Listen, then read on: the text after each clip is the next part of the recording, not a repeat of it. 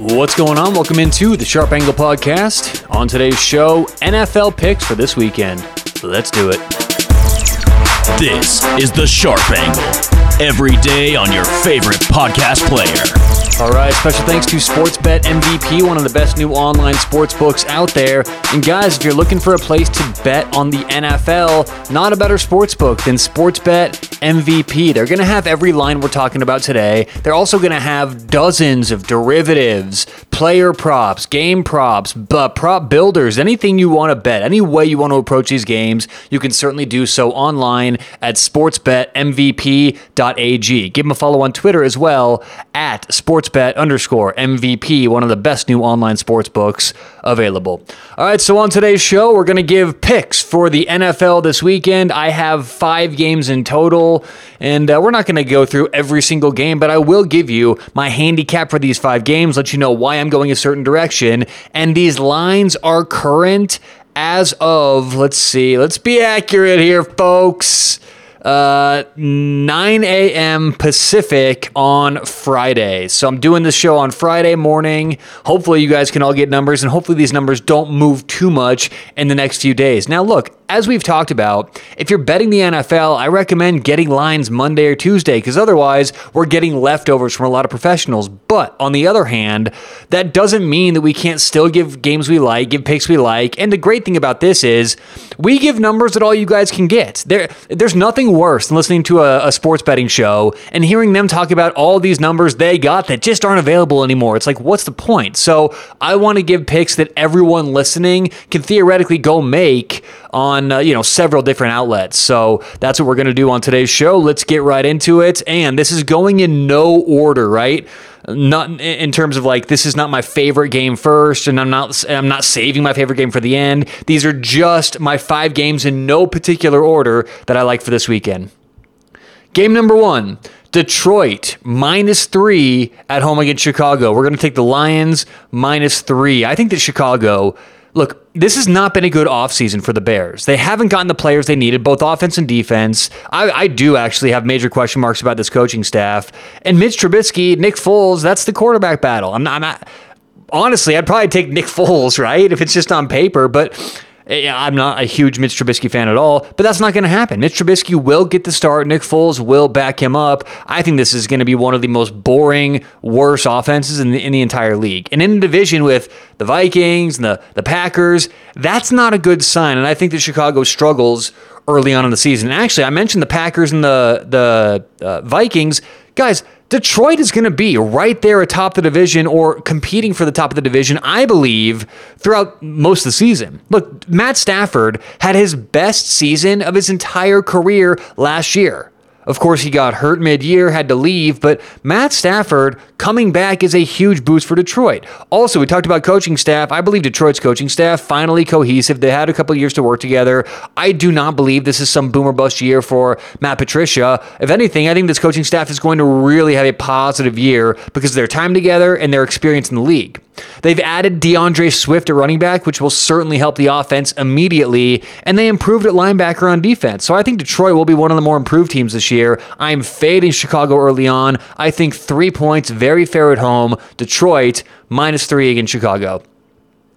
Game number 2, we're going to take Buffalo -6.5 at home against the New York Jets. Now let's start off with the New York Jets. Completely depleted on defense. They didn't make any moves. As a matter of fact, they got rid of their best safety. They lost a couple good linebackers. They lost on defense without replacing anyone they needed to. In the first game, we talked about the coaching staffs. There isn't a bigger game this weekend where I think the coaching staff plays a part in my handicap than this game. Now, I'm not saying Adam Gase is a bum. I'm just saying Adam Gase has not done anything with the talent he's been given, and they lost talent this year. You think that all of a sudden Adam Gase is going to be able to get the troops together and have this look like an improved offense, improved team? I don't think so. And it's come out. I've heard from really good sources that if the New York Jets do have a bad year, they're going to fire Gase. They're not looking to blame Sam Darnold. They love Sam Darnold. They think that this kid is the answer. If anything, Adam Gase will be the scapegoat this year. But depleted on defense, questions about the coaching staff. I do think Sam Darnold is a bit of a positive, but not nearly enough to overcome the 6.5. Now, let's go over to Buffalo, because that's a main part of my handicap here. Buffalo will be one of the better teams in the NFL this year. I really believe so. And it does all come down to Josh Allen, but I think that we all still, or a lot of us still, are stuck in this whole Josh Allen narrative that we've had for a few years. If you look back last season, Josh Allen in the red zone and in critical situations like third downs and others, Josh Allen was one of the best quarterbacks in the NFL, at least one of the most accurate quarterbacks in the NFL. Okay? So the Josh Allen hate, to think that Buffalo's all, they're great except for Josh Allen, I just think is false. I think Buffalo is ready to win now. As I said, I think they've got one of the best rosters in the NFL. As long as Allen can perform like an average quarterback, this should be one of the better teams. And I think that Buffalo also will see their opportunity with the Patriots seemingly maybe falling behind a little bit. Now, Cam Newton will have something to say about that, but I just think that Buffalo looks at Tom Brady leaving as their chance to finally compete for the division. And I think we see this in week 1. So Buffalo, 6.5. I know it's a lot of points, but they are at home. And I think it's still value. So Buffalo minus 6.5 at home against the New York Jets. All right, let's move on here. Game number 3. We're going to go LA Rams +3 at home against the Dallas Cowboys. And I am fading narratives here, okay? Dak has been in the news a lot lately, not just for football. There's been a lot of, he's been going back and forth with the hosts of Undisputed on FS1. There's been a lot of just distractions, if you ask me. There's a lot of news about Dak lately, none of it football related, okay? So I don't think that's a very good thing. I think Dak may be a little distracted. Plus, Dak didn't get his contract this offseason. That was one of the biggest stories last year going into the offseason. How much is Dallas going to pay Dak? Are they going to pay Dak? Is he disgruntled? And they didn't do a damn thing. He's playing for a contract this year, which has not proven to be good the last 5 times a Dallas quarterback has played for a contract. I see lots of positivity for Dallas, right? At least in the news. And I like fading that narrative. If everyone's seen and read positive, it's all good in Dallas, Mike McCarthy coming over, they finally have a good head coach, they're preaching Super Bowl, I don't think that's good. And on the other side, the narrative has not been good for the LA Rams. I mean, they had a very ugly, I think, exit to the playoffs last year, which I think still has, leaves a bad taste in a lot of people's mouths. They did lose a couple pieces on defense, but overall, the hate that we're seeing for the Rams, or maybe not hate necessarily, but it should be more positive, what we're seeing right now for LA. And ask yourself this. LA Rams, 3-point underdog at home against Dallas, and they are, I want to confirm this just because I'm doing this live. This doesn't seem right. Let me check. Yeah, the Rams are at home. It's what? This line doesn't make sense to me, right? This line is saying, and we have to remember, the NFL and the books right now, not the NFL, but the market, is not factoring in an entire 3 points for home field. Okay, it's anywhere, let's say 1.5 to 2, depending on the team. So let's say that the market is still projecting 2 points for home field advantage for the Rams, which would be pushing it for LA, but let's just assume, okay, being conservative. That means that the line on a neutral field would be Dallas -5. If this game were played in Dallas with everything going on with COVID, it would be close to -7, -8 for the Cowboys, and that line does not seem right to me. As a matter of fact, I think the LA Rams are about as good as the Dallas Cowboys. This line implies Dallas is 4.5 to 6 points better than the LA Rams. I think that is crazy. What I think that it's going to happen, I think we look back at this game, this line in a few weeks, and this is one of the few games where we go, oh my gosh, can you believe how off the market was with the LA Rams? Complete disrespect for LA. +3 at home. We'll take the LA Rams. Game number 4, Tennessee -2.5. at the Denver Broncos. I am fading Denver this year, and really this doesn't have a lot to do with Von Miller. Now, that doesn't help the Denver Broncos. They lose their best overall player and certainly their best defensive player, but this is more about Denver has been pretty positive lately. And I'll admit, a lot of you understand, I live in Denver. I'm right in the middle of this stuff, right? My friends, my family, people are all excited about the Broncos because this is Drew Lock's year to take off. I think Drew Lock has one of the most disappointing years of any NFL player in the league this year. He has sky-high expectations, all right? And I think that we've seen this time and time again, not just in Denver, but the NFL in general, where you get a quarterback like this who I think is not very good. I think he's way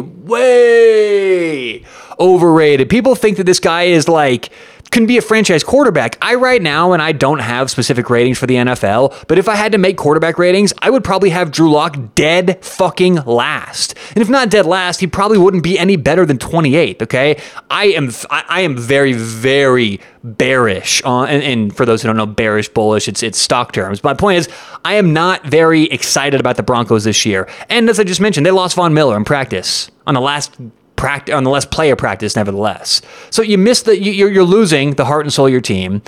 I think this defense was going to be very questionable to begin with, right? I mean, they need every position. When I talk to my friends who, again, are in Denver, and their objective, it's like, yeah, the Broncos really don't have anything locked down right now, except for maybe outside linebacker, which they just lost their best one. They need offensive linemen. They still holes in the secondary, holes at linebacker.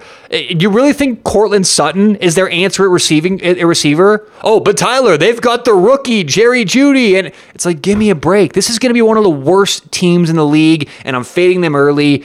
Also, on Tennessee's side, Tennessee just re-signed Tannehill and Derrick Henry. Tennessee has struggled in Denver before, but it's not all about the altitude and everything. We mentioned a few days ago how home field, not all about the crowd. Well, in Denver, Colorado, a lot of that home field is about the crowd. I understand altitude has a certain element to do with it, but I went back and looked. In the last 5 games Tennessee played in Denver, they were dealing with snow, wind, rain on top of the crowd, right? This weekend in Denver, it's going to be 88 and sunny. I expect no hiccups from Tennessee, no crowd, no home field advantage there for Denver, so we'll take Tennessee minus 2.5 on the road. And my final pick for this weekend, and I know a lot of you guys are going to disagree with me this game. I feel like I'm fading the world with my last pick. We're going Washington football team plus 6 at home against Philadelphia. Philadelphia here will be hyper conservative. I don't think we see much from the Eagles at all week 1. The Eagles, they're going to approach this thing looking to not get Carson Wentz injured. They're already depleted on offense. They're missing a couple offensive linemen, and they have cluster injuries at wide receiver. So think about that. Philadelphia, good offense, right? We think of a dynamic offense when we think of Philly. They're not going to have a couple of O-linemen. They're not going to have the majority of their receiving core. This coaching staff is going to be very, very conservative, very sensitive about what spots they're putting Carson Wentz in. I see heavy rushing attack from Philadelphia. On the other side, we talk about fading a narrative. How much Washington hate has there been this offseason? I can't remember one offseason in the NFL where there has been a collective shitting on one franchise, and that franchise would be the Washington football team. Now, their name has a lot to do with it, right? The fact that they are the Washington football team. They've been a punching bag all offseason, but I think that parlays into, let's actually not use that word because we're not giving any parlays out today, but I think that sort of transfers into no one betting Washington. I looked at the public money and the public numbers for people betting Washington this week. Nobody. No one's doing it. There is so much Washington hate, and there's a lot of Philadelphia love, right? It's just two different ends of the spectrum here. But I do believe that on offense, Washington will actually be improved from last year. A team that finished 16th overall in efficiency the last month of the season. Dwayne Haskins has improved. He looked very good to end last year. And okay, let's be careful. Maybe not very good, but he's certainly not the rookie or the scared shitless Dwayne Haskins a lot of people expected to see. You add on top what we expecting to see from Philadelphia. I think that we have two things working on this handicap. We have the fact that Philadelphia is going to be hyper conservative, right, on offense. The fact that Philadelphia still on defense does have question marks, but we'll skip that for now. So Philadelphia hyper conservative on offense, and Washington, the narrative and the hate publicly just provides 1 or 2 points value anyway. No one's betting on this team. No one likes this team, okay? So you put all that into the ingredients here, and Washington +6 at home. I like this bet. I see a low-scoring game. I'm not saying Washington wins this thing, but +6 to me seems like a very valuable pick. So, once again, we are going Detroit -3, Buffalo -6.5, LA Rams +3, Tennessee Titans -2.5, and the Washington football team. It's just funny to say. The Washington football team +6. All right, that does it for our NFL picks. Good luck, everyone, in week 1, and we'll talk to you tomorrow on The Sharp Angle.